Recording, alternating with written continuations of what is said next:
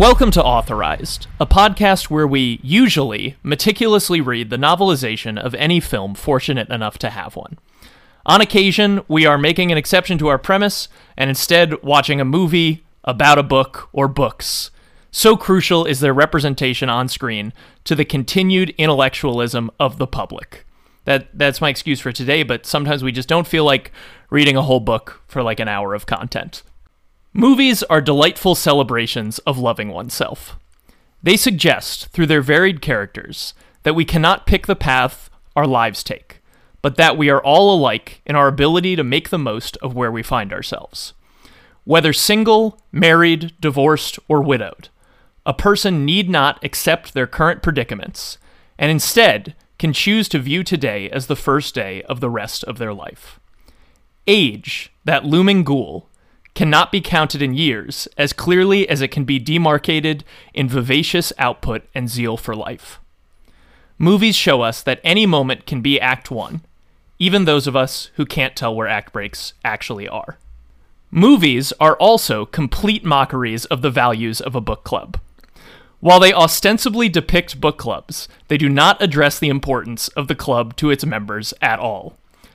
Every opportunity that a story about a book club allows, such as depicting character traits through the selection and reaction to certain books, is totally squandered in movies. Movies don't give a damn about books, pure and simple. We are your hosts, a loose coalition of novelization enthusiasts. My name is Andrew Overby. I'm Hannah Blackman. And I'm Andrew Marco. Book Club is a 2018 romantic comedy directed by Bill Holderman. The film follows Diane, Vivian, Sharon, and Carol, who Andrew Overby has not written in the actresses who play them, which I think is almost more important than the characters' names. Tell us, Hannah. Okay, in order. Diane Keaton, Jane Fonda. Oh no, now I've gotten these two women mixed up. But it's Mary Steenburgen and Candice Bergen. I wrote the names of the characters because I was afraid I would forget the names of the characters again. I actually changed all of our Zoom names to the character names. Oh my god, you did. Oh, go, who'd I get? Oh, I'm Diane. That's the best way that could have broken. Wow, I love this. Okay, anyway. So no one has any excuses to forget them for the rest of the episode. But who is the question. I'm Diane. Diane is Diane Keaton. I know that Right. for certain. Vivian Sharon. is Jane Fonda. I know that for certain. Sharon is Candice Bergen. Okay. And Carol is Mary Steenburgen. Thank you, Andrew Marco. Sharon. He's been labeled Sharon. Congratulations. These four friends, these four beautiful, fantastic older women, have held a single-title book club for 4 decades. Feeling frustrated by the recent books they have read, these friends dive into E.L. James's erotic novel 50 Shades of Grey and its sequels.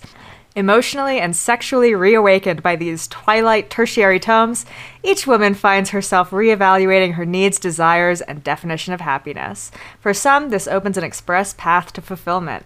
Others will need to shed the comfortable straitjacket of complacency in order to become their newest, happiest, most thriving selves. The novelization of Book Club tragically doesn't exist and was published never. So sad. So sad. So sad. Who is Bill Holderman? Here's the thing, I really don't know. I really tried to find out things about the director of this, like, AAA release movie, big deal from a big studio, and I couldn't really find anything. He's best known for directing Book Club, and he wrote A Walk in the Woods, the Bill Bryson book adapted into a Redford movie. He has basically no online presence, except he has a Twitter account that he hasn't updated since 2019, and pretty much every post he made on Twitter was like, please vote, and his profile picture is the word vote. Aw, Bill. He's a pretty prolific producer, I will say. He's like got producing credits on like all the David Lowery movies. He's all over the place, but as far as who he is or what his deal is, I got nothing. So instead, since this is one of those movies that has such a simple title, it must always be referred to as Book Club, parentheses, 2018. Let's talk about what was 2018. 2018 was a common year, starting on a Monday, of the Gregorian calendar. The 2018th year of the Common Era. Are we just reading the Wikipedia page right now? Just for the first, 2 sentences. Okay. 2018 was designated as the third International Year of the Reef by the International Coral Reef Initiative. I looked this up because Wikipedia just leaves it at that. It's like, and of course you know what the Coral Reef Initiative is. Of course, yeah. Yeah, and it's like, you would think that if it was the Year of the Reef, that something good happened reef-wise, but it turns out that just like every 10 years they go, 2031 is the Year of the Reef, because they're like desperately trying to get people to think about reefs. It's quite sad. Every year should be Year of the Reef. Don't let this, like, I don't want anyone to think that I'm coming out anti-reef, you know? I'm pro-reef. Don't I used fear to the scuba reefer. dive. I've got one on my door right now. I can't go on that tangent. Okay. 2018 was characterized by many events, and I've decided to categorize them by what I imagine the book club's reaction was. First up, the U.S. enters a government shutdown as a result of a dispute over the Deferred Action for Childhood Arrivals. The book club members are not aware to this day that this occurred. I have a feeling you are not pro book club, ladies, and I'm mad at you already. You're completely mistaken. Good. I love them with all my heart, but I think this is an accurate representation of their relationship to news. Next up, the wedding of Prince Harry and Meghan Markle.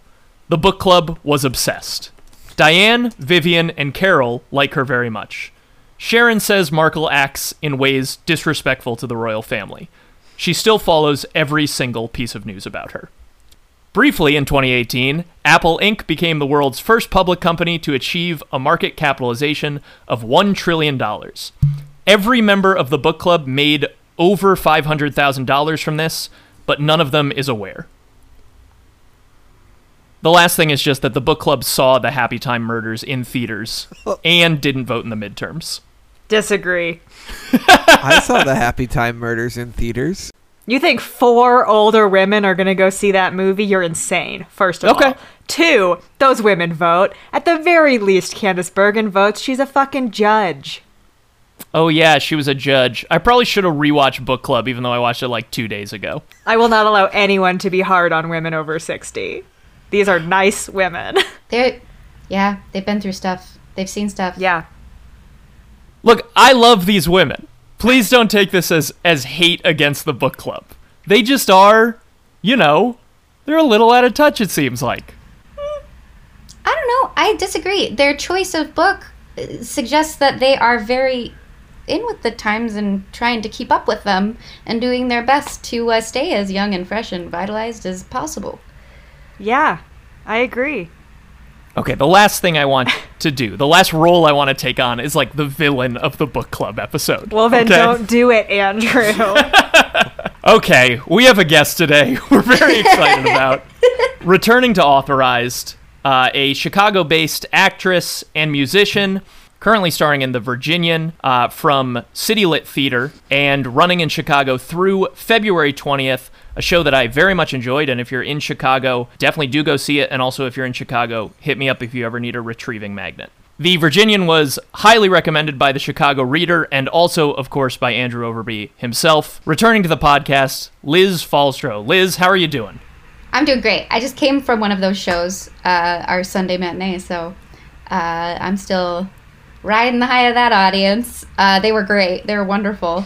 And we're only in our second weekend now, but it's going really well. And it's been a real treat to be back in the theater. So, yeah. Is the cliche about the Sunday matinee true? Was it a more aged audience?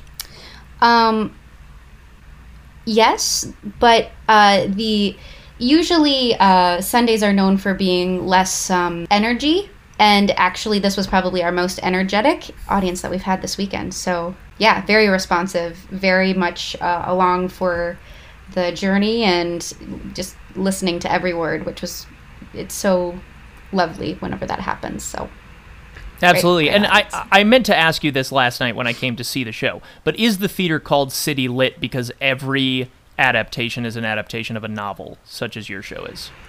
They only do adaptations, new works that are commissioned by them, or musicals as well. It's like right there on their website in their mission statement. But yeah, centrally focused on works of literature and things like that. So Liz, had you encountered the film book club before, and how do you feel about it? I had not. I had not heard of it. I went in blind. I just thought, oh, how funny, a book podcast about a book club, but we're not actually reading a book. That's pretty funny. And it was amazing. I enjoyed it very much. I thought all the women were super strong, well cast, and the script was actually, for being something that is very much harkens to the romantic comedies of like the late 90s, early 2000s, had a fresh twist on it of being in sort of a more seniored part of a lifetime than, typical romantic comedies are. So I really enjoyed it. I'm very excited about this, and I'm excited to talk about it and to defend it and fight you if I have to, Andrew. I know where you live. I liked book club. Let's get that out of the way. I liked book club for like no reason involving, as I said in the intro, the book club. I just thought it was a group of extremely winning protagonists, extremely winning. And I loved it. Yeah, it's the best. Hannah Blackman, you have a pre-existing relationship to this movie. Is that I went to true, see it or in am a I lying? movie theater. I went to go see it at the Regal Court Street in Brooklyn, which recently closed. Yep, rip. And that was the theater I went to when I wanted to have like an interactive experience with the audience, It was a theater to go to when everyone's hooting and hollering and talking to the movie. And I said, that's what I want to have with book club. You saw book club in 4DX, right? Oh, would the that interactive it part? was playing? I would have if it had been available. What would the 4DX elements have been? in the book club? Every time someone's walking, the seat moves. It sprays you with water when she gets in the fountain. The 4DX, the whole thing. I felt like I was the one standing in front of a green screen. The green screen in this movie is really bad, I gotta say. It doesn't matter. It doesn't matter. This movie's not trying to be realistic. This movie lives in a world where men are like perfect and respectful. So I'm gonna be honest with you, I didn't even notice it. I was so enthralled by these characters that that didn't matter to me. I was not paying attention to it at all. The only time I noticed it is when Diane and Andy Garcia go on their lunch date. Yes. Otherwise, real places. That lunch date was literally like something out of like an Avengers movie. It was very unreal. Were you ever taken out of the movie by the intense amounts of product placement? No. Just feels like being alive. That's the world. What got product placed? I'm not even sure. A Bumble prominently. Oh, sure. Oh, well. But also there's a point at which Jane Fonda, Vivian, I'm going to know the names this time, was going to the airport to find Don Johnson's character, Arthur. I have these written down. And she asked her driver if he was using Waze.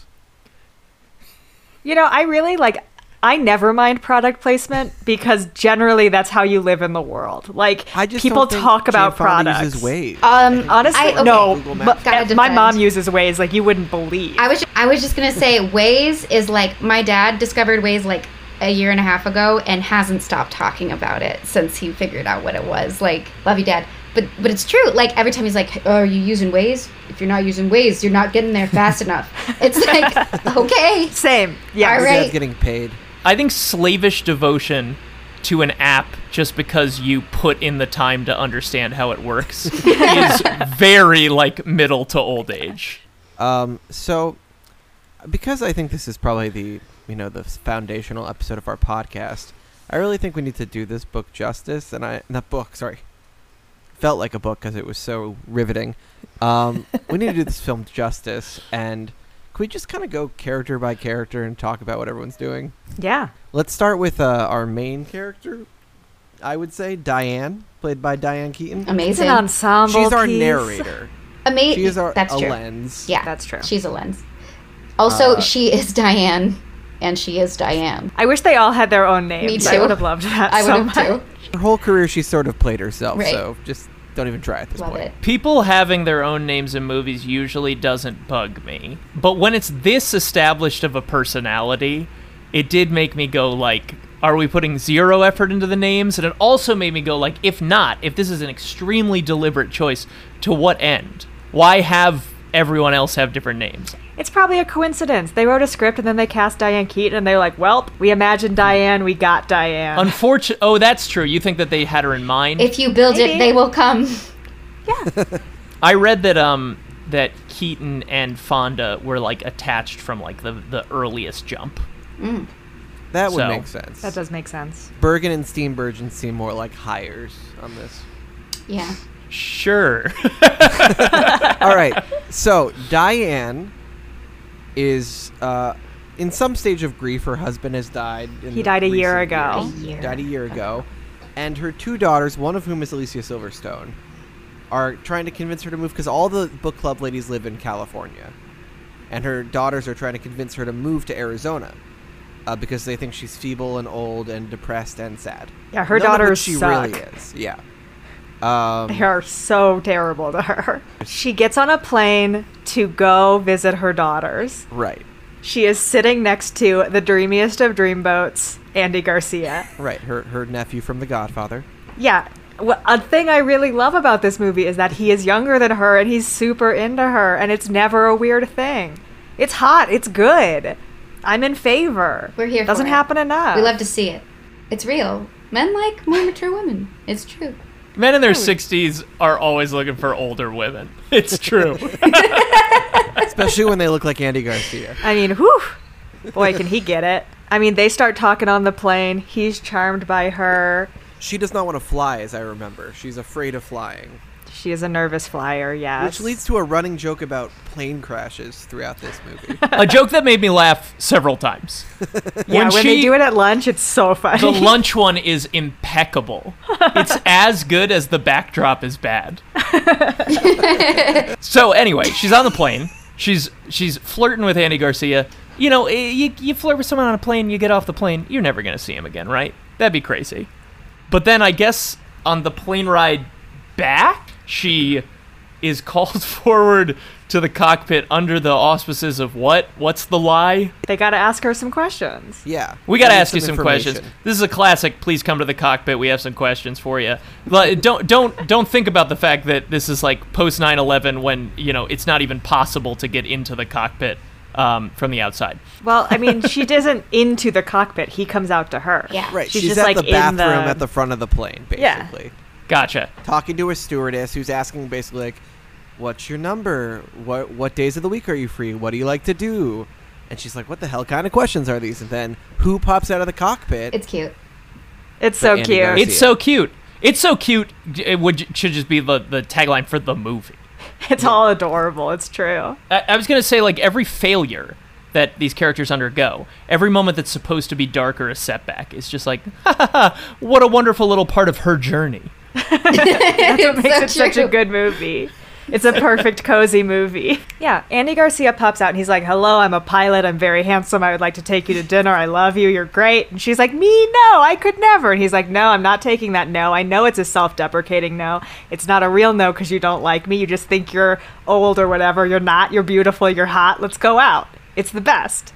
Yeah. We've also walked right over the part of the first flight where, as they're taking off, she like grabs his penis. Yes. Yes. And she's reading 50 Shades, so he probably thinks, oh, like she's a vibrant young lady reading And she is. She 50 is. Shades, yes. Though on the way back, she makes a point to be reading Moby Dick. I do also like that Diane Keaton is really the one who's like, this book is ridiculous. This is very silly. Can you believe this? The springboard for them choosing 50 Shades made me laugh, which is that the book, like, the book. Keep forgetting it's not a book. I feel like it's a book I watched. The movie is very specific in, like, not naming, but putting down Wild. Yes. Yes. They are The well, they're hiking book. It's kind of crazy how much this movie fits the theme of our podcast because they're in a year or months or whatever of reading books that were made into movies. Whereas we do the opposite on our podcast. So Wild was the previous book and 50 Shades is the next book. They're not doing that intentionally, though, right? No, they are. They are. They are. They've They- chosen No. the theme for the year. Do you not remember the Werner Herzog joke? Come on. Okay, I missed something very crucial at the beginning of the movie, which is that I did miss that the book club had such a storied past and had been around for so long. 40 years. And I Did you not thought, remember the photoshopped photos? obviously, Photoshopped I knew photos. I knew they had been friends. I just thought they learned to read like last year. Oh my god. But I did think that they had tried to start a book club late in life, and then they were like, oh, we didn't like Wild, let's read erotic novels. They've been reading books for 40 years, and the first book they read was an erotic novel. Oh. I really should have rewatched Book Club. I watched it so recently. That's the thing. But this choice of 50 Shades is Vivian, the Jane Fonda character's choice. And Vivian seems to be the only one who's sexually awakened in her 70s and 80s. Because was she like 82 in this movie? Jane Fonda could be 60. I don't know. She's She looks beautiful. fantastic. She looks Very amazing. But Diane Keaton and Candice Bergen were with their husbands and then either broke up or the husband died and have seemingly had no sexual life since. And Mary Steenburgen seems to have had more of a sexual life with her husband, but it has also sort of sputtered out in Since he recent months. retired. Right. Well, don't spoil the twist, Liz. That's the big reveal of the movie. That he retired is told at the very beginning of the movie. That's true. So, That's true. Andrew. Don't make stuff up about this movie, Andrew. We're going to call you on it every you didn't single read. time. You didn't read. You didn't watch the first 10 minutes of the film, I didn't Andrew. read the book. It's insane how we just all think it's a book. I want to reiterate. It has the richness. It has the depth. It has the characterization. Oh, my favorite books. My favorite books, I'd have to say Gatsby, Crime and Punishment, Book Club. This does feel like a story that could easily have been a book first. Oh, yeah. Oh, yeah. It's So- an airplane book. Yeah, an airplane book. Like you get it whenever you're in the You terminal. know, yeah, the kind of book you read before you grab Andy Garcia's penis on a plane. We've all been there. Yeah. He likes it. He likes it. What's Diane Keaton's crisis? That's something I can't necessarily wrap my head around. I really like the character. I really like that plot, and it moves me. But she doesn't seem crazy torn up or like I could never move on from my husband or anything. In some ways, I feel like her plot in the movie is quite passive, and it makes me wonder what's her like central conflict. Her conflict is her obligation to her family versus her obligation to herself. Right. So saying like for her adult children to be like, yes, I'm your mother. Yes, I loved your father more than anybody. Yes, I want to be near you. When she didn't love their father more than anybody. She wants to have her own life in California with her friends and Andy Garcia now, or whoever she wants to end up with. She's not done living. And I think that's really what it is deciding like, what do I owe to my kids versus what do I owe to myself? Yeah, and her kids have already sort of figured out the ending of her story, right? They're like, oh, dad died, so you must just be, like, on your way out, right? Like, it's Live in our basement. don't even try to get to know her on a human level. Like, they're just like, oh, your mom. Dad gone, now mom go gone. Like, but, yeah, no, that's her crisis, and I think, too, it's this idea of like taking what she wants, and I think I agree with you, Andrew, that she does seem like a more passive character versus her friends who are all very like. I mean, I feel like Carol is also kind of passive a little bit, but I mean, Diane's really the one that has really. She's the one that got pregnant, unexpectedly, and then just decided, oh, I guess this is my life now. It's instead of like everybody else made the choice of what they're doing. So. This is really her first choice, which is sad if you think about it too hard. Yeah, it's definitely like a movie about finding, like declaring that you still have a story to go, right? At a point in your life where people are just completely, unequivocally counting you out. Yeah, it's good for all of these women that none of them have any financial burden. Yeah. Yeah, that's the romantic comedy element. You don't want to have to worry about that stuff. You want to worry about falling in love. Falling in love with yourself, it's all whatever. Nancy Myers adjacent in terms of the houses and the design and everything. I feel like we, as a culture, went one way with the romantic comedy, and now we've like swung back. So, in the early 2000s, the like indie film scene really romanticizes like we're like young and we don't have a lot of money and we're making it work. Oh, we're having like romantic dates, on a budget or whatever, and it's charming. And now, I mean, not just in comedy, I feel like in the 2020s, we've totally swung back to like, we love wealth porn. I wouldn't want to have to watch a movie where like a woman in her 70s was like, how am I going to pay for my death? Like, I don't want to have to engage with that at all. Well, it also, Why did I... Sorry, go ahead. No, it's good. I was just saying, well, and it also kind of lends itself to the idea that, like, just because you're older of age doesn't mean your life is over. In fact, you tend to have more resources available to you because you've lived a longer life. You should have been saving, and like you've set yourself up to have more adventures. And if you take care of yourself into your old age, you can still keep being the main character of your movie, right? Like, so often I think we just romanticize being young when it's like really not great. It's not all that great. So in the Diane plot, she's being wooed by Andy Garcia.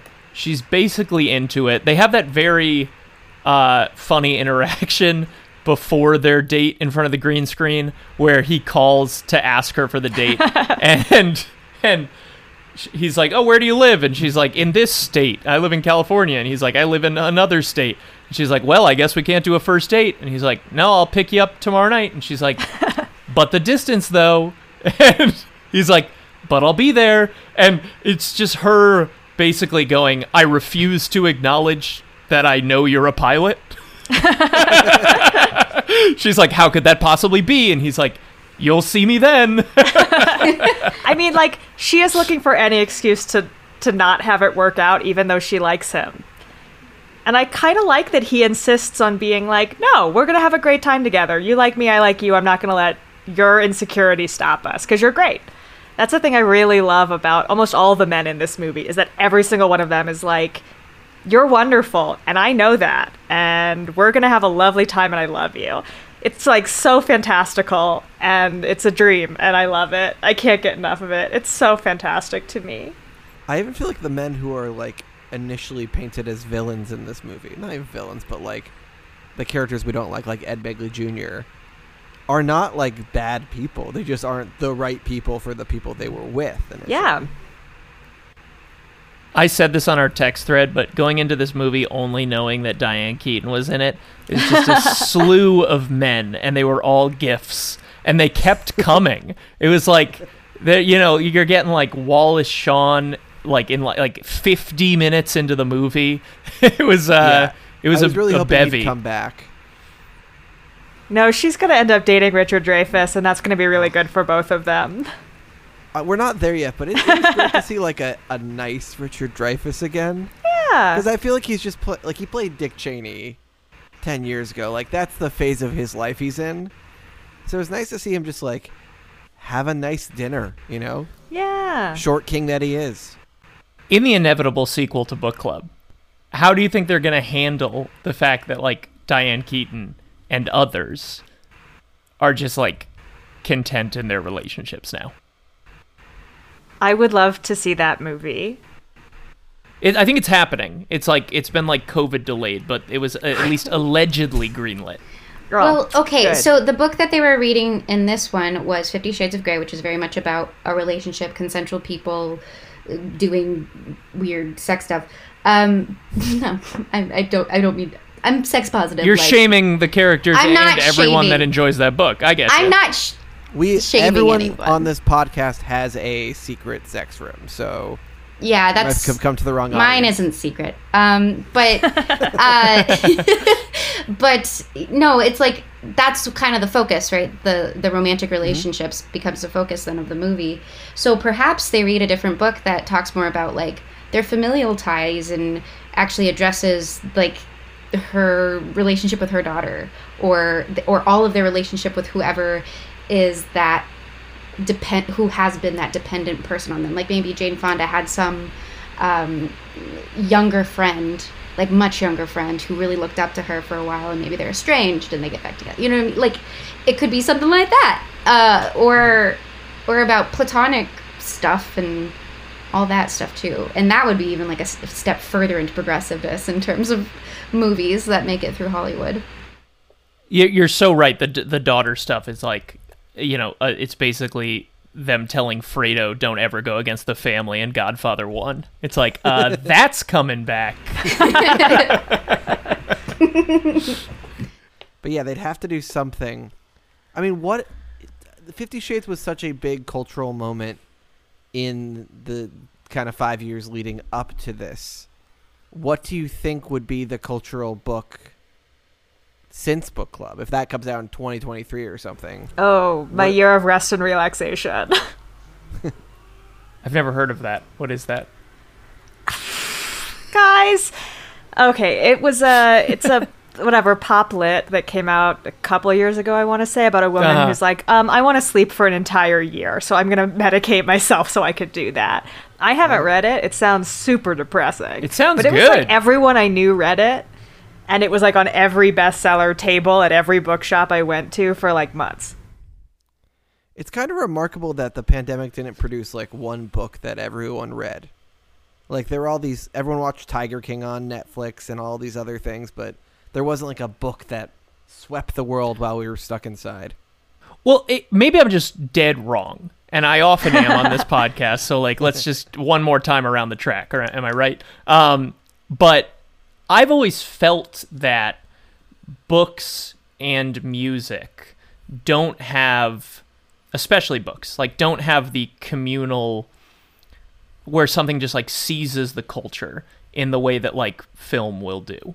And when discussing books with people, it so often feels like we'll all love reading and we'll all have read a million books.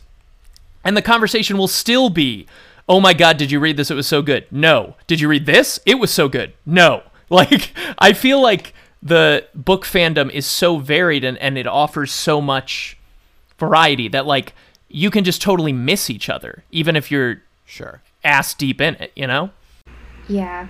It's a different pace. I mean, I personally disagree with the music thing, though. I mean, music can be a phenomenon just as easily as a movie, I think. I agree with you. What I meant, and I just totally conflated two thoughts that I've had.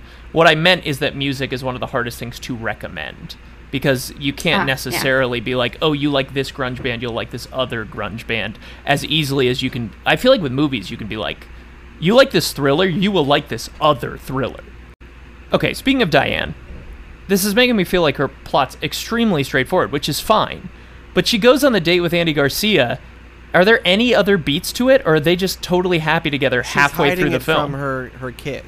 Yeah, and then she runs off from her kids and lies to them, and they think she's been kidnapped and murdered because they don't trust her as an adult. Yeah, she didn't board her flight. She's not answering. Oh, yes. But she is on a inflatable swan in a pool with Andy Garcia. Having a hot, awesome time. Fully clothed. Yeah, and they show up and spook her, and it's like kind of a very funny encounter. And yet afterwards, she's talking to Andy Garcia, and she's like, "This is why it can never work." And it's like, I think it's fine. I think it's mostly fine. This is why he's so perfect. He's so unbelievably chill. He's so level-headed. He likes that she's a neurotic mess, and is like, "We can handle this. No problem." Yeah, I mean, but all three He's men in that perfect. scene are. The cop is like, "We're good. Like, we know where she is. She's probably fine." It's like a McMansion. And then, like, whoever's husband, or is that both of their husbands? I don't really understand. Do these sisters live together? I think they just live in the same town and spend a lot of time together. So, but one of the husbands is, like, chill in a way that you're like, come on, dude, be a little more... Is it the husband invested who's in like this. a guy I've seen on sitcoms? Probably. Whose husband is it? I don't know. It's the pregnant one. It's actor Tommy Dewey is who I'm thinking of. I honestly think he's one of those guys who's been a single episode guy on like every show in the world. Oh, and then he had a nice run on the Mindy Project. That's probably what I'm really remembering him Good for from. him. Oh, he plays Stu Pickles on the new Rugrats. Oh, that's cool. Oh, That's wow. a gig. That's really cool. Live action Rugrats or get the fuck out. That's what I say. With like real babies. Yeah, like real babies, real dogs. They're actually doing stunts and stuff. Yeah. Be like Baby Geniuses, but the Rugrats. Yeah, You guys that's my remember? favorite movie. So yeah. So I do have some name confusion, which is just standard for me with the groups of people movies. Which one is Mary Steenburgen? Carol. I love this plot. It's my favorite plot in the movie. Tell us about it. Mary Steenburgen is married to Craig T. Nelson, and Craig T. Nelson's sex drive has completely dried up. And it turns out it kind of sounds like they have like a distant relationship and not a super sexually active one, and then it got worse. But the twist in that plot kind of makes it sound like they had a great, robust sex life, and then it just fully disappeared, like at once. I think that is the case. Yeah, Yeah. Totally.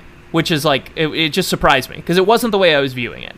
I thought she was being like, I've like lived in a desert for so long, and I don't know what to do. But it just paints it in a different light. What's actually going on is she's going, I've noticed a momentous change in my husband that is also causing me to not have my needs met. So Craig T. Nelson, in a performance I think is terrific, is obsessed in his retirement with like restoring a motorcycle that he loves. Right. And Which leads to so much sexual innuendo. Sure. Every time he talks about this bike, so good. it's like, I gotta lube up her seat and Yes. like all these things. And the innuendo goes so far to the point where it's like no longer innuendo, because there's a scene where Mary Steenburgen is trying to seduce him by like wearing like her old waitressing outfit and all this stuff. Ugh. And they're doing innuendos, and at one point she goes, you could take me for a ride if you want. And instead of missing what she's saying, he goes, maybe some other time. It's like, wait, so he knows? He knows what See, she's saying? I don't think he does. I think that he is very much like, yeah, we're talking about the motorcycle. I would love to have you on the back seat of my momotorcycle. We ride together. Oh. But it's not there yet. The motorcycle is a metaphor. No, that I get. I'm not that thick. It's like he's never read a book before. So my biggest question about book club is, why have these completely unrelated things of the motorcycle and the sex drought happening side by side? They can't inform one another at all. But the thing I like about that plot is that it's about communication. It's about how like saying like, oh, you should communicate with your spouse is things are way more complicated than that. And like direct communication is not, it doesn't always just like pay off in spades like people make it out to. And the thing I like about that plot is that it resolves in a way that isn't like they fall into bed and make passionate love, even though they probably do after the movie ends. Like, it resolves in a way where his disinterest in her sexually is also reflected in his disinterest with their, like, dancing lessons and getting ready for this dance recital. And I thought it was pretty clever that the movie basically has him redeem himself in that fashion. Yeah. As like a symbol for how he's going to be a better partner. Mm-hmm. I liked that too. Yeah. I thought it was sweet. Yeah, I mean, So their sweet. story is pretty straightforward. I'm thinking as you explain it, like, there's not much beyond that. There's a scene where she, in another attempt to, like, awaken him sexually, Vivian has given Carol Viagra. It's some sort of Oh, Jesus. ED pill. And she puts in his beer. Yes. And so they're driving home because he's, like, has, like, a massive erection. He's like, what the hell? Why'd you do this to me? They get pulled over by a cop. He has to get out of his car. I remember that. And she's basically like, does this affect your ability to drive? And he's like, no. She's like, go. That joke I thought was really like not that great until they just carried it on and on and on and on. The point at which they're in the kitchen and they're like still arguing about this the way she drugged him at the restaurant, and they're just still doing he has a giant erection humor. They kind of back away from it for a second because it's like they're having this serious argument, and then he walks away to leave, and his boner knocks into a wall. No, Like, oh, he still has the boner. even in the serious, I mean, that's a good joke. I agree. Yeah. But even in the serious argument, he is like, it's fully the scene from Anchorman. Like, if you look at his pants, he is like being like this is not the way to get through to me. And he like has a giant erection. Like it's good. It totally Family Guy'd me, where I was like, this is a stupid joke. This is a really stupid joke. And then 4 minutes into the joke, I was like, now it's good because it's still happening. But it's because our fearless director is not like fixating on like the boner in a close-up. Like it's just they're just playing the scene as normal, and he just has a giant erection. Yeah, right. And that's what makes it so fun. Because that is what happens, and to the suddenness of that for him.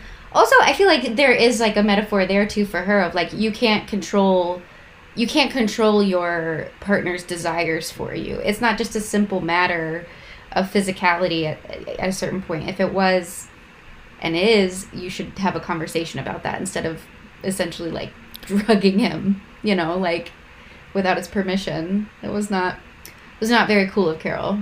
Yeah, that's a really good point, which is like there are instances where people can't sexually perform, but they're very like emotionally invested, and it's like they truly are just having like a physical problem. And you can, in a relationship, if that were to happen, you would still see the like will of the person trying to be affectionate, trying to like be a loving partner. Otherwise, he's demonstrating a complete lack of like affection. That it's not a physical issue. It's not like she's gonna just solve it by like physically stimulating him. And I think it's really perceptive what you said. Like in doing so, in drugging him, she's literally being like, I want to change an emotional aspect of you. I want to change something that's like, at least at this moment, part of your will, which is not great. So there's a dance recital. They have been preparing for it for a while. Craig T. Nelson, in his heart of hearts, I think, was never really into it. And after this big fight with the Viagra and everything, they go to, dance practice, and the instructor's like, I can tell that you do not enjoy sharing this space together. You're doing a terrible job dancing because you're not connecting with one another at all.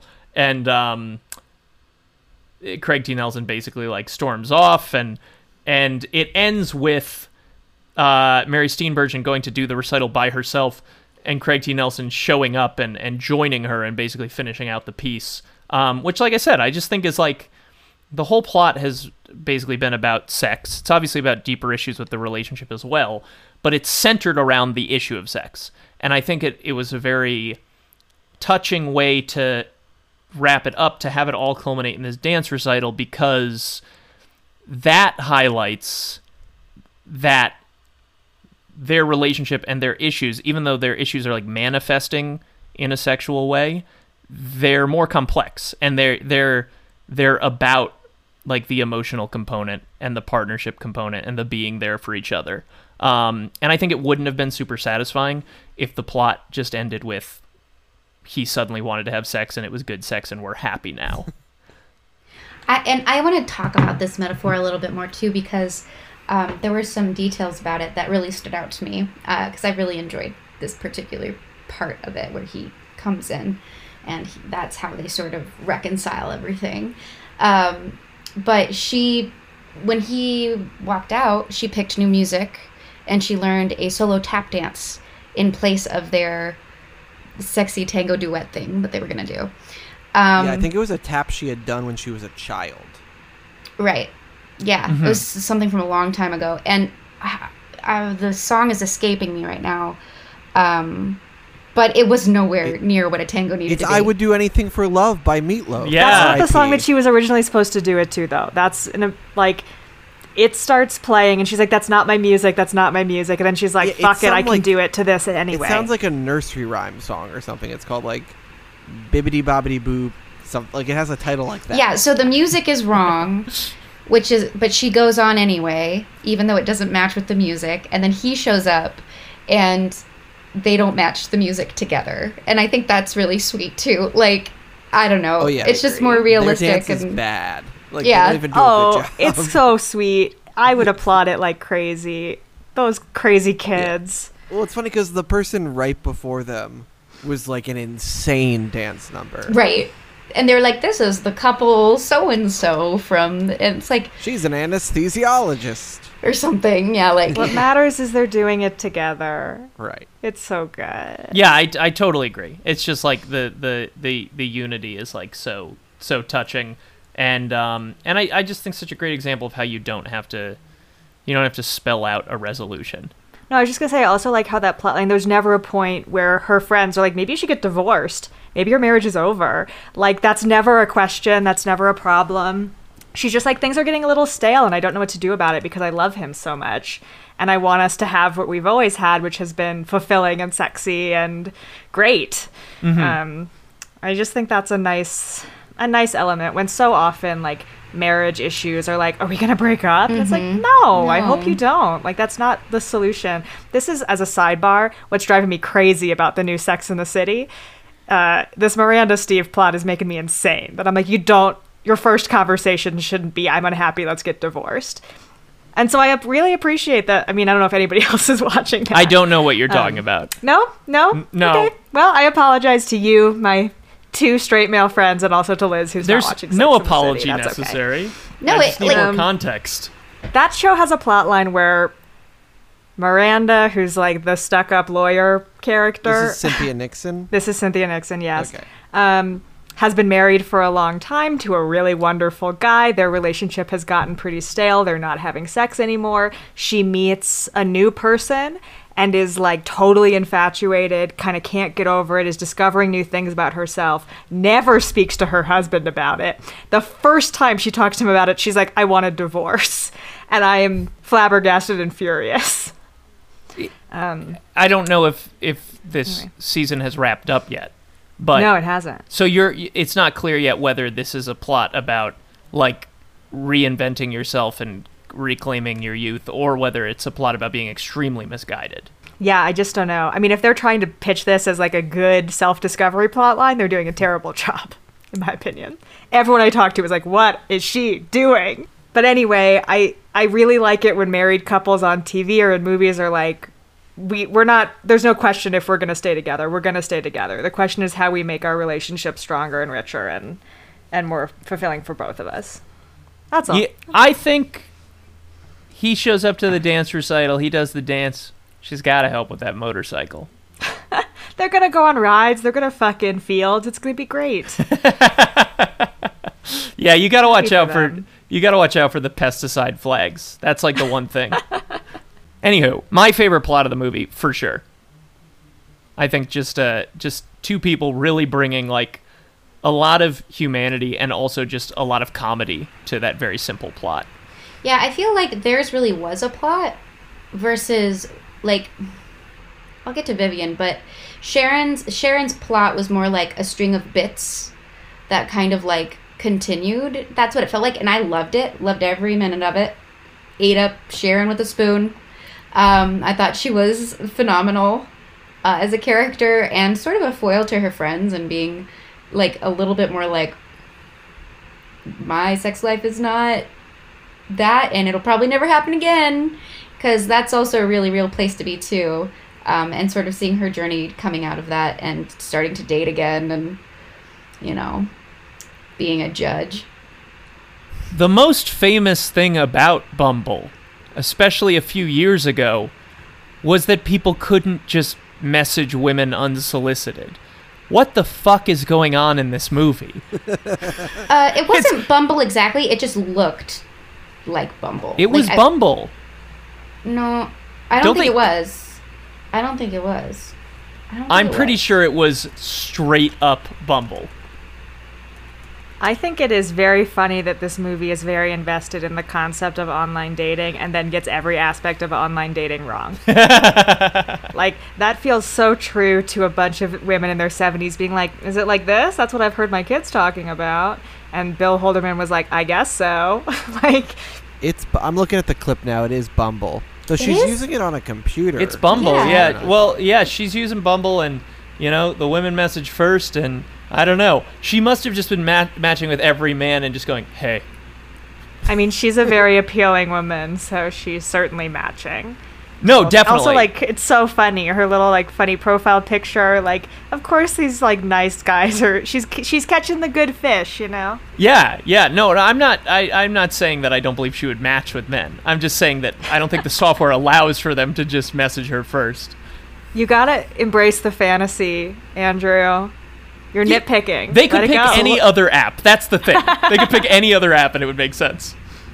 So Sharon, the setup for her story is she was married to Ed Begley Jr.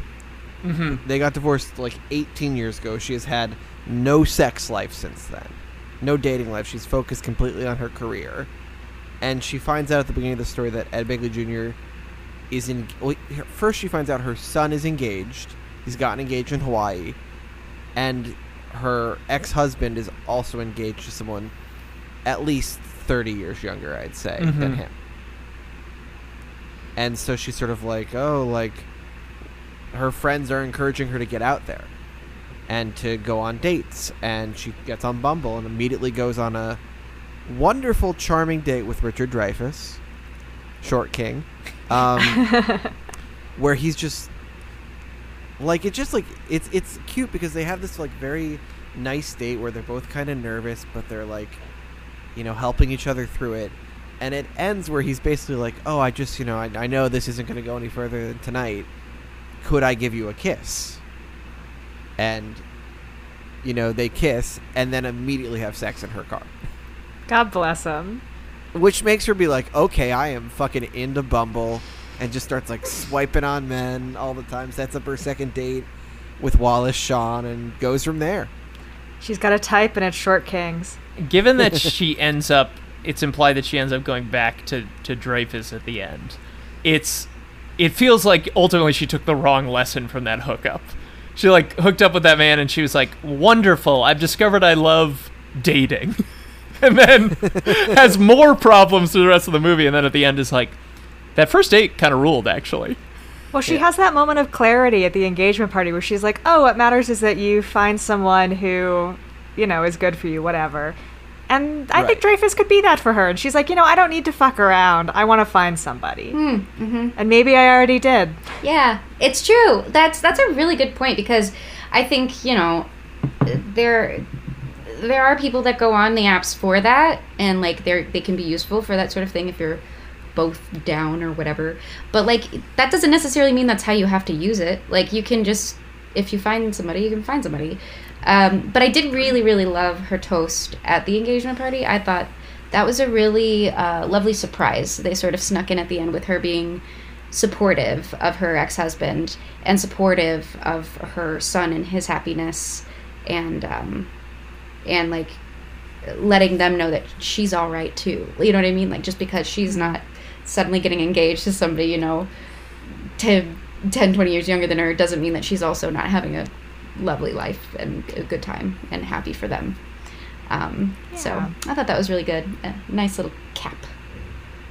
Let's not forget the most important thing about the Dreyfuss plot is after they hook up in her back seat, she decides she wants to keep dating. She goes back to her office at night and starts swiping on Bumble again, and she gets like 4 matches right away, and in a nod to the man she was just hooking up with says, I'm gonna need a bigger back seat. Good for her. Yeah. Very sex positive. I do want to say, when I saw this movie in theaters, it was me and like 4 pairs of women in their 60s, like friends who went to the movies together, and me alone, right? 4 book clubs and you. As Andrew was saying earlier, like there's just like surprise on surprise on surprise. Like every man who shows up is a surprise. When she shows up to this date and the guy turns around and it's Richard Dreyfuss, I went, oh, Richard Dreyfuss. And the women sitting in front of me went, isn't he so cute? And I was like, yes. And we had a great, like, we just like shared this beautiful moment about how he's so cute, even to today.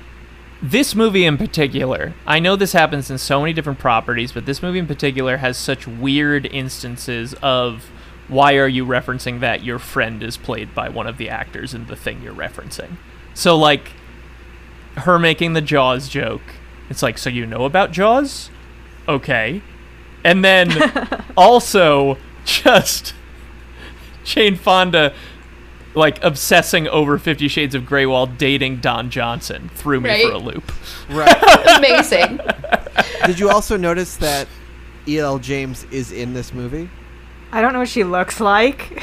In the sequence where Craig T. Nelson and Mary Steenburgen are fighting outside about the bicycle, which is not running, their neighbors walk by, and it's E.L. James and her actual husband. Oh wow, That's fun. amazing. I love that. So it's good. It's good that she had a sense of humor about this, I guess. I mean, I think they're actually very complimentary towards her book. Yeah, oh, definitely. Like, these women really are enjoying these books and are compelled by the story and are getting something out of it in a way that no one I know who's read 50 Shades of Grey has done. So if I was E.L. James, I would have been like, yay, yes, please, make the movie. Can I be in it? I want to be on set. I love this. Like, yeah, good for her. Good for it. My mom is like obsessed with the 50 Shades movies. Wow. And every year she asks me, she's like, have you seen them? And I'm like, no. And she's like, oh my God, Elizabeth, you need to watch them. But I love that. I love that like this generation of women has really taken to it, right? Mm-hmm. Whereas I feel like maybe I feel like our generation is kind of like split about it. Like I have some friends that are like, this book is very good. Like I really enjoy this book. And then I have other friends that are like, it's Twilight fan fiction. Like what are But we not doing, good guys? Twilight fan Yeah, fiction, right. from what I hear. Right. Like what are we doing, everyone? You know? I mean, is our generation or the people younger than us picking up erotic fiction? I'm not saying they're not, but are they? Oh yeah. I can only speak for me and my friends, you know, but I would say that my peers are not purchasing published erotic fiction, but are Right. certainly reading and engaging with erotic fiction. Sure, okay. You know what I mean? Sort of. You're saying that somebody stripped the cover off of erotic fiction and bought it illegally? Liz, has your mom seen the Twilight movies? Yeah, she's seen those too. You know, I They read don't have those. sex in them, No. except for that one time. Except for that one time they really do. It's a horror scene. Like it is literally terrifying to watch. If you It breaks her body. It's not like hot. literally, breaking. It's not cute. Whew. Not sex positive. Talk about a not sex positive story being turned into one of the most sex positive books of that generation. But I wanted to speak for my friends. Erotic fiction is still a thing. Getting it on like a Kindle or whatever. A lot of my queer friends actually love like this. It's almost like a young adult fiction, but it's queer romances, and it's like very. It's like a new kind of erotic. I don't know how to explain it, but it's always like, oh, she sees this girl on the train every morning and creates this relationship in her head and like is in love with this person, and then they actually fall in love and like do all this stuff, and it really harkens to like those old like romance novels that you'd buy for a dime or whatever back in the 70s, which apparently my grandmother was like super into. Apparently she had like a library of them. Well, the Kindle point is interesting because if there is still any stigma about reading erotic fiction, which there obviously shouldn't be, but if there is, that like increases the anonymity factor a ton. Yeah. You know, For sure. you can have basically anything on a Kindle, and I'll just assume that you're like a scholar. That's a really good point. Yeah. Yeah, you can read anything on your phone. Speaking of, I will say- oh. sorry, no, Hannah, you go. No, I was just about to direct back to the film, which I think could have more sex in it. It's a kind of a chaste movie. Yeah. Right. We see the aftermath of a couple sex scenes, but I think we could have more of that. We could have more like, these people have sex. Good for them. Like, they are not done having sex. Let's see Is it. it even a couple, or is it only really Candice Bergen? Isn't there one? There's at least one with Jane Fonda. I thought the whole point of her storyline was that She has It a was- couple in the very beginning of the movie where Oh, she's right. post In, like, the- hookup. I'm sorry, like Andrew, I've sort of blocked that opening montage out of my head. I guess the Photoshops nearly killed me. But you're right. She has a. So that kind of moves us on to Vivian's storyline. Vivian, the Jane Fonda character, is a very Jane Fonda-esque character. very free-spirited, very sex-positive. Owns a hotel, Yeah. correct? And loves fleeting romances. Usually with She men don't in need no uniform. man. Yes. She likes sex. But she doesn't need a partner. But 40 years ago, Don Johnson, as a much younger man, fell in love with her. They had a raucous night together, and he proposed to her with, was it a milkshake or an ice cream A cone? milkshake. Very sweet, very cute. And he comes back into her life. Sort of just out of nowhere. He's staying at the hotel, and... Is it sort a of- coincidence? You think he's stalking her? I mean, who knows? Maybe not stalking, but like, trying to do an accidental bump into once. Does that qualify as stalking? Kind of. A little. All right, I stalking think if you then. found out where she's going to be, it's a little bit creepy. I don't think that's what's happening. And her plotline is about embracing having a partner and sharing your life with someone, which is a nice other version of like, you can also find love and get married in your 70s. That's possible and valid and nice. That she has to like let down some of her walls and let someone into her heart. It's a nice thought too to be like people meet each other at the wrong times type of thing. They were right for each other, but she had more living she wanted to do, and that's neither person is at fault in that scenario. Another wonderful guy who like knows how to be with her, is totally respectful, is totally like just having fun on her level, lets her take her time, is just like, I'll be here when you're ready. Yeah. I never left. I've always loved you. Don't throw pennies off the edge of buildings. It's amazing. One of my No, he favorite said- jokes in the movie. He says as much in his proposal scene, which all of her friends, when they find out... Because every time like she tells her friends what's going on, they're all just like, What the hell are you doing? Like, he's perfect. Go for him. Which leads to that amazing sequence where they have to get her ready That's so good.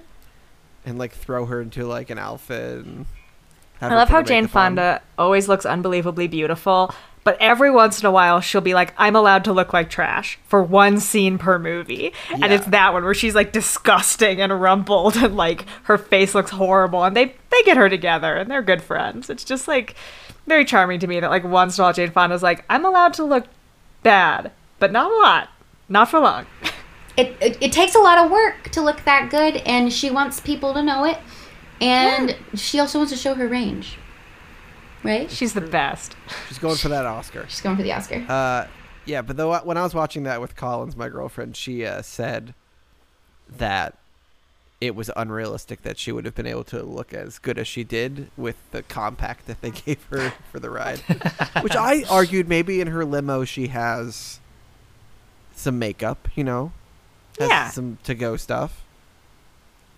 If I had a private driver, I'd keep all sort of stuff in my backseat. Yeah, I mean, he uses Waze. We're using the good shit here. It's interesting that the two book club movies we've done so far have basically zero conflict between any members of book club. That they're just like, I'm not saying it's bad. It's just a through line that they're both holding up book clubs as instances of like institutions that like people support one another in. Yeah. Have you not found that to be true in our book club, Andrew? I love our book club, and it's true. It just goes against... I wouldn't make a movie about our book club. How about that? That's maybe what I'm saying. No, I do really like, I agree with you, Andrew. I do really like in this movie that the women in the book club are just like so supportive of each other and have reached a point in their friendship that like they can sit around and have lunch in Jane Fonda's hotel kitchen. Mm-hmm. And like Fonda can say like, yeah, I think you should try and fuck your husband. And everyone's like, oh my God, you can't say that. And she's like, well, I said it. We're friends. Deal with it. Take me or leave me. Like they have such a natural, fun, like cozy, comfy relationship with each other. It's great. They really are like contemporary Golden Girls. I would almost watch down 10 to, book like- club movies. I Yeah, truly it's would. almost down to the type, Jane Fonda's the Blanche, Candice Bergen's the Dorothy, I guess Mary Steenburgen's the Rose. There's not really a Sophia, but, Diane Keaton can be Sophia. She's sort of, Diane Keaton can do anything. yeah, she has an Oscar. I know that about COVID, so don't tell me that.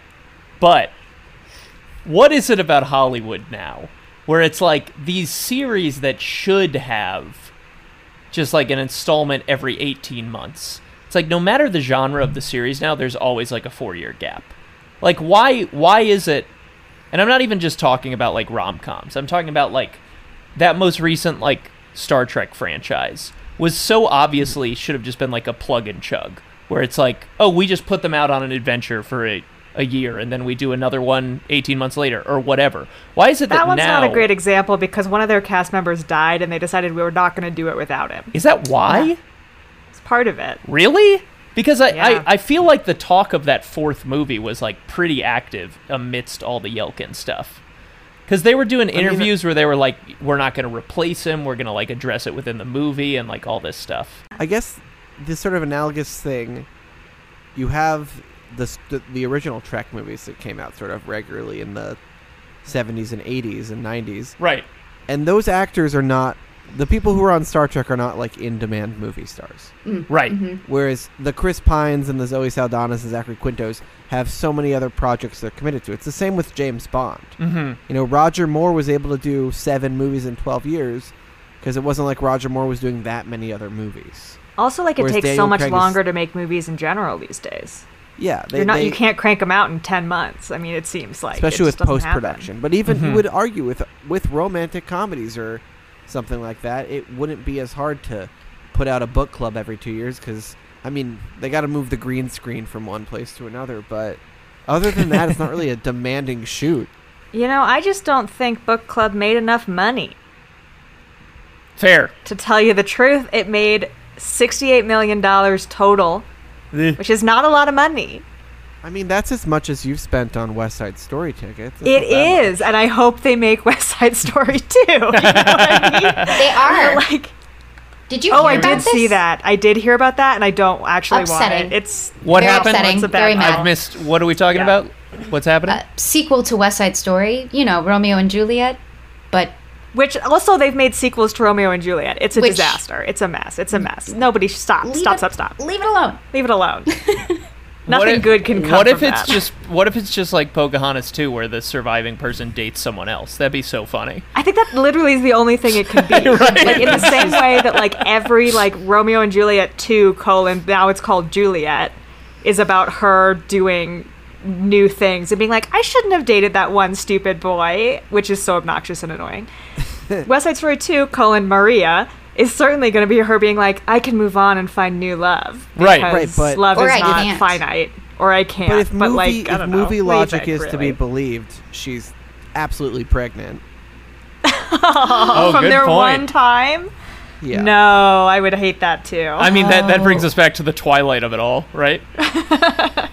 I mean, there's Yeah. enough of like we did it one time and now I'm pregnant and things, but if that's the plot of West Side Story 2 Maria, I'll riot. I'll be so angry.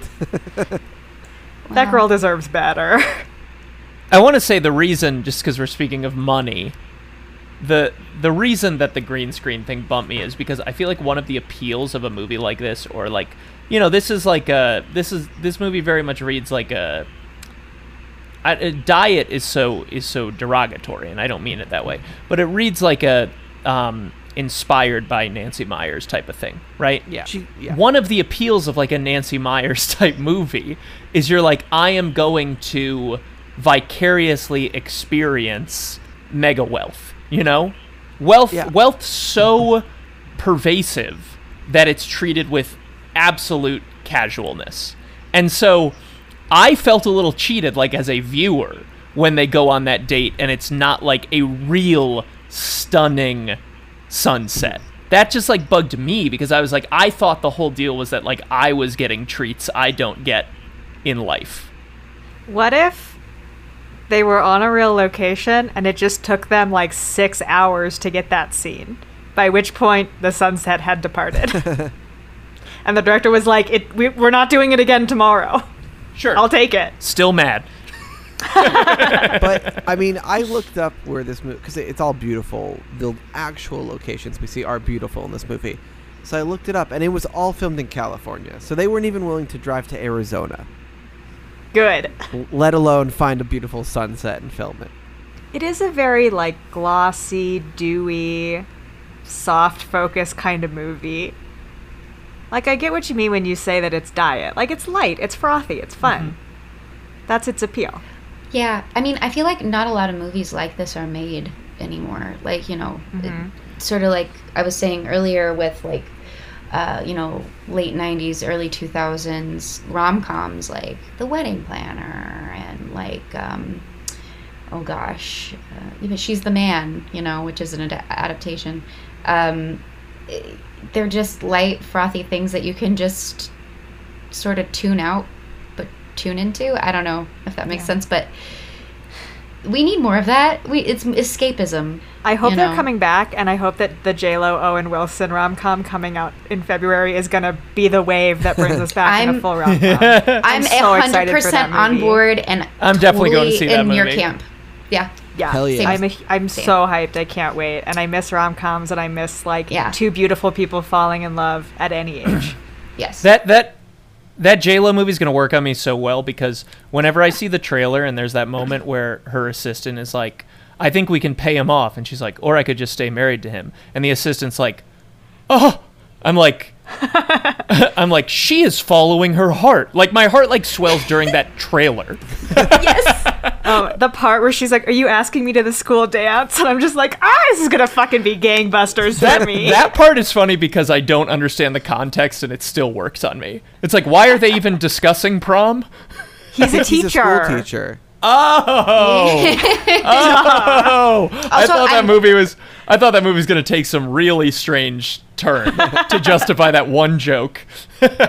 What subject do we think Owen teaches? I think it's math. English. I was going to say English. I vaguely remember the shots of his classroom, and I think there's math, A. B, I think the stuff of we don't work together. 2 + 2 doesn't make 5. I think is an opportunity. You know what I mean? So maybe he teaches 1984 a lot. Maybe that's the 2 + 2 equals 5 thing. Yes. I don't know. We'll see. I can't wait. I literally am so excited. And I love that they've got the whole trope of the crazy best friend who with Sarah Silverman, and it's gonna be a great movie. This is really all just a plug for Marry Me with J-Lo and Owen Wilson coming out this spring? February. I think it's a Valentine's Day release. Oh heck. Which I know what I'm doing. Yes, Valentine's please. Day. If you're an authorized listener who's gone back and listened to this episode when we popped off in 2027, this was a movie that came out in 2023 or 2022 or whatever. 2022, baby, this year, next month, under a month, we will all be seeing Marry Me and then coming back to discuss it. To build off Liz's point about escapism, I think, I was saying the thing about money and how the movies are a way for me to experience comfort that I probably never will. But I also think there's an emotional privilege to it because not to minimize the struggles of these women, but it is a privilege to be in a place where your greatest concern is am I living my happiest life? And your greatest concern is not tied to material struggle. Hannah, you're talking about how they never discuss divorcing Craig T. Nelson. And I think that's enviable, and that's the sort of thing, it's comforting to see in a movie, is you're what if I was so happy in life that instead of questioning my convictions, I was how do I wring the most out of them? And I think that's a form of privilege that's really appealing to experience in a movie. I'm glad that we all have a slightly different aspect of the fantasy of this movie that really sings for us. That you have your money thing and I have all the men are respectful. It's just that makes me sound so terrible. Here. No. It's I like it when men are good and you love money. No, but there's different elements. They're well, that's a fun dream that we get to live in for the hour and 50 minutes of this movie. And we all have different things in our life that we like to see and whatever, and this is one of them. And I don't know, I think it's nice that this movie has given us all a little something. Marco's making a face not me. Sorry, I was having allergies. Oh. What are you allergic to? Sorry. My cat. You're allergic to your own cat? Yeah, but it only affects me if I rub my eyes, and I rub my eyes. Oh, man. I'm just really sad about book club, guys. I guess I'm allergic to hot wings then. I mean, yeah, probably a little bit. Yeah. I've made all the wrong allergy choices today. I also had avocado, which I shouldn't eat. You're allergic to avocado? Yeah. Oh my god, that's so sad. Hannah Blackman, Yeah. you are on an airplane. A stewardess asks you to come forward to the cockpit because they need to ask you a few questions. Sounds pretty bad. You get to the cockpit. The very handsome pilot comes out. A pilot you had a conversation with, and there was a bit of a spark. And he says, I think you know what I'm going to ask. What movie would you recommend to me to watch once I get home? Would you recommend 2018's Book Club? Okay, first of all, thank you for pairing me with Andy Garcia. That is my truest and greatest dream. So I just want to put that out there. The dreamiest man I've ever seen in this movie. Oh my God. 2, of course, I would recommend Book Club. I really, really like this movie. I think it is delightful. It is so fun. It's like a perfect Sunday morning type of movie. Mhm. I think it is respectful and charming, and everybody's so cute, and their love stories are delightful, and everybody has different growth. Like, it really is. I know we're all being like a little bit facetious in some ways on this episode, but I genuinely love this movie, and I think it's lovely, and I would recommend it to pretty much anybody who's like, I'd love to watch a rom-com. I'm like, do you want to watch some older women embrace their truest selves as well? Congrats, I have the perfect movie for you. And it never like treats them like they're old and unhot. It just treats them like they're full, rich human beings, and I don't get enough of that in the world. So yeah, A++ would recommend to pretty much anybody. Even like douchey misogynists should probably sit down and watch Book Club and learn something.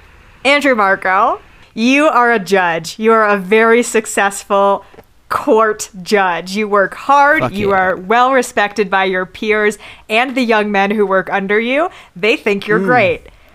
One day, your friends are like, hey, you deserve a little bit more in your life. Have you seen any good movies that could maybe inspire your life choices? Have you thought about that, Judge Andrew? Not my best scenario, but I'm going with it. I mean, if I am Judge Andrew, it sounds like I'd really relate to the film Book Club. Yeah, would but you yes, recommend it? Hell yeah, I'd recommend Book Club. I love what we've done with this in Jane Austen Book Club because we just chose them because of our tangential connections to our podcast, but in completely different ways. They were both really nice treats. This is, as we've mentioned, such a charming movie. It's a fun movie. I love everyone who's in it. I think they all seem like they're having a great time. It doesn't seem like a paycheck. You know, it seems like they actually wanted to make a fun romantic movie, and from all we've talked about, it's successful both on the surface and deeper. And I would certainly recommend people watch it. Though my only qualm is that it does not have a character named Grig, and I will hold 5 stars against it. Grig from Jane Austen would fit in with these women, for sure. Absolutely. 1,000,000%. Grig would fit in any universe. It's true. Grig would be good in the Kelvin Star Trek universe. Liz, you make your living in hospitality. You once watched a movie that was so desperate for your love, but you just couldn't connect with it. Decades later, that movie comes back into your life. And I don't know, there's just like a little something there. It's nothing new. That's the crazy part. It's the ingredients that were there the first time, you know? The setting, the lighting, the mise en scène. But the decades in between then and now have changed your perspective on it. Would you watch Book Club, a movie you already watched? You know, yeah, I would. 100% I would. I love the opportunity for growth, especially when it comes to art and like reapproaching it at a different time in your life and rereading it for different things and scanning it for different things. I said reading because, again, my brain has turned This is a into book. It's a book. I gotta give up. It's a book. This movie, I would recommend this movie. I have recommended this movie already to my mother, and she is going to watch it at some point, even if I have to sit down with her, and I will watch it again with her. You have to watch 50 Shades, and she'll watch this. That's the trade-off. I guess. What I was going to say is I would recommend this movie because if only for the reason that my boyfriend was upstairs. We were dog sitting at a friend's house, and so he was upstairs doing D&D with his friends, and I was downstairs doing my homework, watching the movie for this. And he said multiple times in his D&D session, he just heard the loudest cackle come from all the way downstairs. And it was a pretty big place. So if this movie can make me like straight up cackle this way, I want that to be bestowed on other people. Like I feel like I know that we're like wrapping up, but I feel like that's something that we've underplayed. What's everyone's like favorite joke in this movie? I mean, the plane crash joke at lunch is a top for me. Yes. There was something earlier in the episode I said was my favorite joke in the movie, and now I don't remember I know what yours is, and I'm stealing it, Hannah. Marco, what is the Herzog one? I forget. There's talking about some Werner Herzog documentary. Which one is it? And comparing it to someone's sex life. Hannah, I think you were thinking of the part where they're kissing on the roof, and she throws a penny off the roof, and Don Johnson goes, "Oh my God, you could kill someone like that," and then she just very seductively is like, "There's a subroof." It's so good. Yes, that's exactly. I love that so much. I love it. That is also my favorite. Yeah. I think that made me like screech in the movie theater, like, ah, that's so good. Like, I just like it. It's so funny. And it's like, it comes after an entire film of sexual innuendo, and then that one just like, she says it like an innuendo, but it doesn't make any sense. It's just a little, I don't know. It's so good. Liz, you got one? When Sharon's on Bumble and she's just like having these conversations with people, like the emojis they're using and stuff like that. I mean, as anybody who's done online dating or apps before will tell you, it's so cringy.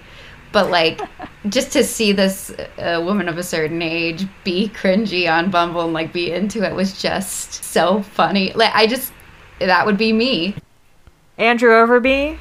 Yes, hi. You are a very happily married 60-year-old woman. Okay. Things with your husband are good, but recently they've been feeling a little bit off kilter. Mm-hmm. You're trying to find things to do together. You try dance lessons. You try motorcycle riding. It's just not quite coming together. And then your husband says to you, hey, maybe you could recommend a movie that we could watch together to share an emotional experience.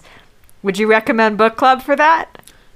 I absolutely would recommend the 2018 film Book Club. I push back, Hannah, a little bit against the assertion that we're all being facetious. If I thought this movie was, if I thought it was thin, or if I thought that it wasn't sort of succeeding on its own terms, I'd trash it. I'm the villain of the podcast. Like, it's fine.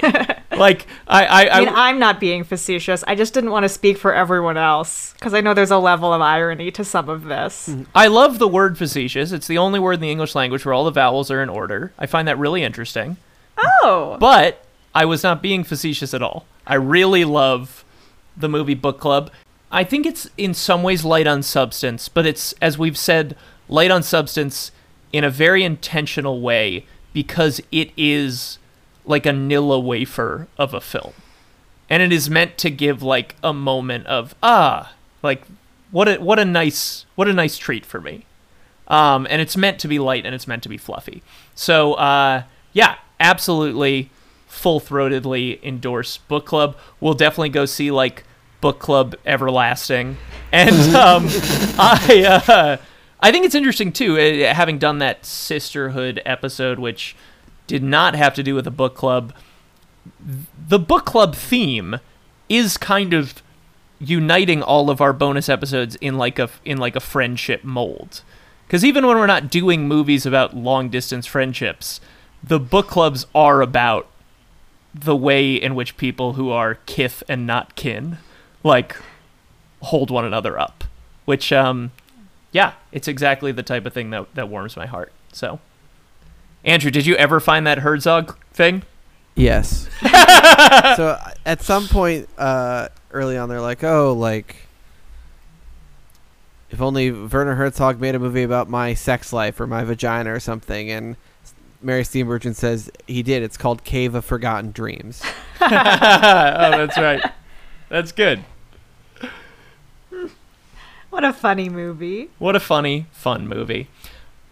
Liz, what should people do to find who you are and what you do and why you do it? Yeah, you can follow me at Liz Falstro on Instagram and Facebook as well. LizFalstro.com is my website where I post about my various things in my career. Or come and check out City Lit The Virginian happening at Bryn Mawr and Sheridan in Chicago. They're at that old Presbyterian church that's been converted. And yeah, it's a really good Western show. I get to play the love interest of the main character and a very strong-minded school marm in her own right. So it's a very cool show, and I highly recommend it. Liz, thank you for joining us. You're such a treat. I love having you. It's always a blast with y'all. I love our chats about art and literature.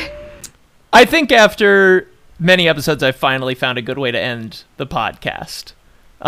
So I, of course, found a great quote about movies, about book clubs, if everyone's interested in hearing that. Yeah. Okay, great. I've seen things you wouldn't believe. Movies about book clubs on fire off the shoulder of Orion.